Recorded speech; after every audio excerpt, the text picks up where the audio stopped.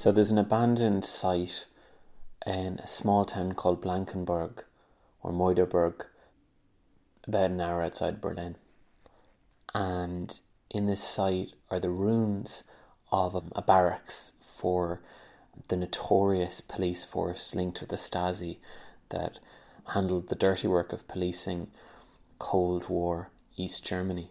And last year, actually I guess it's probably 2 years ago now, I visited Berlin to research The Wall in the Mind. And at the time, the story was very, very loosely formed in my head. It was something about this period of transition in Germany and how it's given Germany a unique position in the cultural conflict that's gone on in the last 3 decades. So there's a book that came out, which I have here, came out this year from David Graeber, who is an anthropologist and I guess you could call him a contemporary intellectual who writes about what it is like to live and work in the world today. And the book is called The Utopia of Rules on Technology, Stupidity and the Secret Joys of Bureaucracy. And Graeber is talking about, in many different ways, the structure and the experience of living in a bureaucratic society, as ours is, and arguably we live in the most bureaucratized society of all time. We think of East Germany under the Stasi as this terribly imprisoning, mentally locked down society. But in a very real way, we all live in societies like that now, because in a greater sense than ever before, governance and work interfere with our lives, and they interfere with our lives in ways that make our lives less tangible and more affixed on the screen and concerned with forms and the bureaucracy that is entailed by the increased focus on public safety and all this kind of stuff. So I think that because Berlin had this history and Germany had this history of this really brutal repression at the tail end of the Cold War in a state that was far more repressive than almost any other, far more, say, than Russia. And in fact, Gorbachev, right before the end of the Cold War, visited Berlin, and when the protesters in Berlin and in Leipzig came to the streets in September 1989, they were chanting, "Gorby, help us, Gorby, save us," because Gorbachev was seen as this harbinger of change. And what they didn't realise was that really by that point, despite the huge number of Soviet troops barracked in East Berlin and throughout East Germany, Russia didn't have a whole lot of say. The DDR was already very independent and very repressive and run by a cabal of very old men who lived literally in a luxury village separated from the rest of the city of Berlin, where they had all the modern conveniences, empowered by a state secret service, the Stasi, that had many different branches and many responsibilities and was far more repressive and pervasive than any other, certainly than the KGB. But today's world, we've come to realise through the revelations of people like Julian Assange and Edward Snowden that we live in a surveillance state as well, a state enabled by our transition to computing. And the technology of surveillance is embedded in everyday life. The computer, the laptop I'm sitting in front of, has a camera and a microphone that can be trivially listened in on and looked in on by any intelligence service who wish to. The phone that I use has a microphone in it, as does yours, all smartphones do, that's permanently on and permanently able to transmit and receive voice to any intelligence service.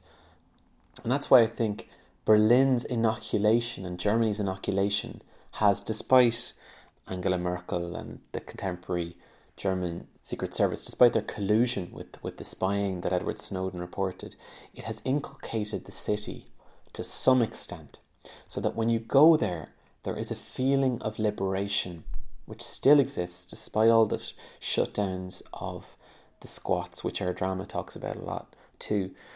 And it's a place that reminds you that it doesn't have to feel like this. We have come to feel in the modern world so watched and so controlled and so careful that we can't even notice that's how we feel. It's so all-encompassing. It's like God in the medieval world.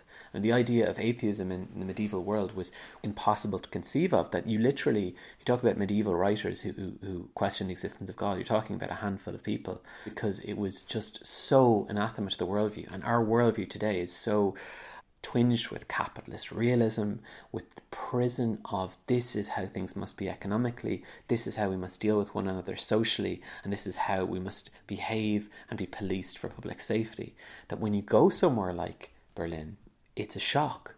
You feel suddenly liberated, even though your liberation is only relative, and of course it's a city and it's policed and it's security theatre like everywhere else, but it's less entrenched.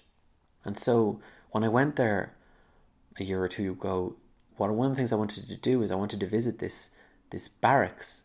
What happened there was, one night during the protests in Berlin, hundreds of prisoners were arrested and taken to this barracks at Blankenburg, and they were beaten and tortured, and released, most of them, in the next couple of days. But it's one of these kind of grave final crimes of the regime. These people of all ages and employments who were rising up merely to ask for the opening of the borders, not even most of them democracy, they just wanted to be able to travel and to leave if they had to or could, were beaten and tortured. And it was one of the things that brought the state down, because when ordinary people were being bullied and tortured en masse, ever more people came to join in the protests. And so I visited this place, and it's a very strange place. It's preserved. It's damaged, just like the Stasi offices was raided by protesters, and ironically by many Stasi officers in disguise as protesters who were there to erase evidence of the crimes of the state. All the same, and the windows are broken, it's been left to go to ruin, but it has never been demolished, because there are so many there's still ruined buildings in Berlin from World War II. And while the main areas at the centre of the city, Potsdamer Platz, and many of these areas have erased the evidence of the wall, there are still places, especially on the outskirts, places like this barracks that are just, it could have been last year, it could have been 6 months ago, and there's graffiti and there's rubble and there's broken windows, but the place is as it was, and it is eerie.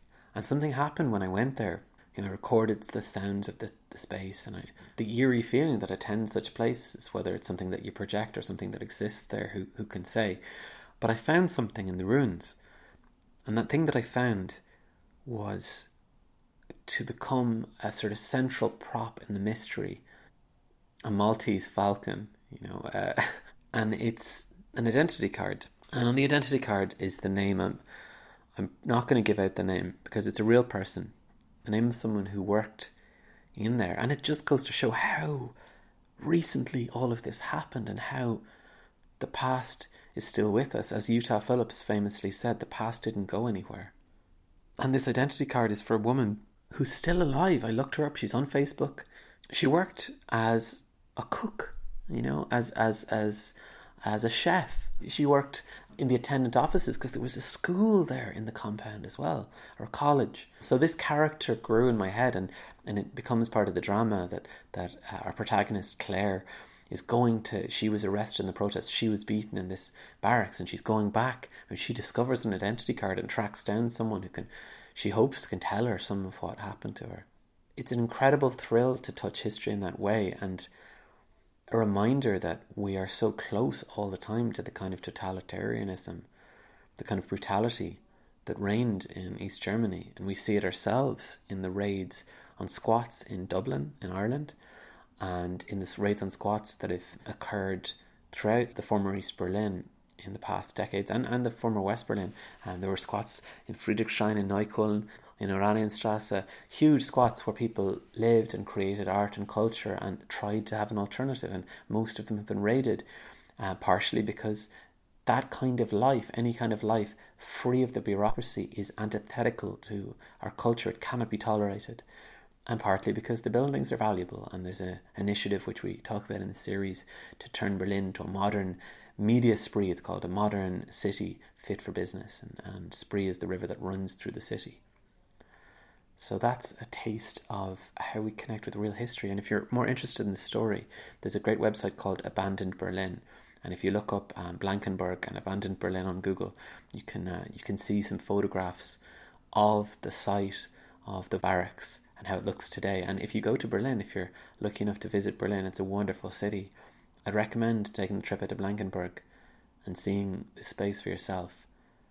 It's an important reminder, I think, of the fact that we can change things. That bad as things were in East Berlin, and it was neighbour spying on neighbour, it was 1 in 5 people in the population actively spying on their neighbours, father spying on sons, mothers spying on daughters. But it changed. It was taken down. It was reimagined. And for a brief time, that reimagining was a space that opened in the mind before the wall came back up. The wall that exists in all our minds.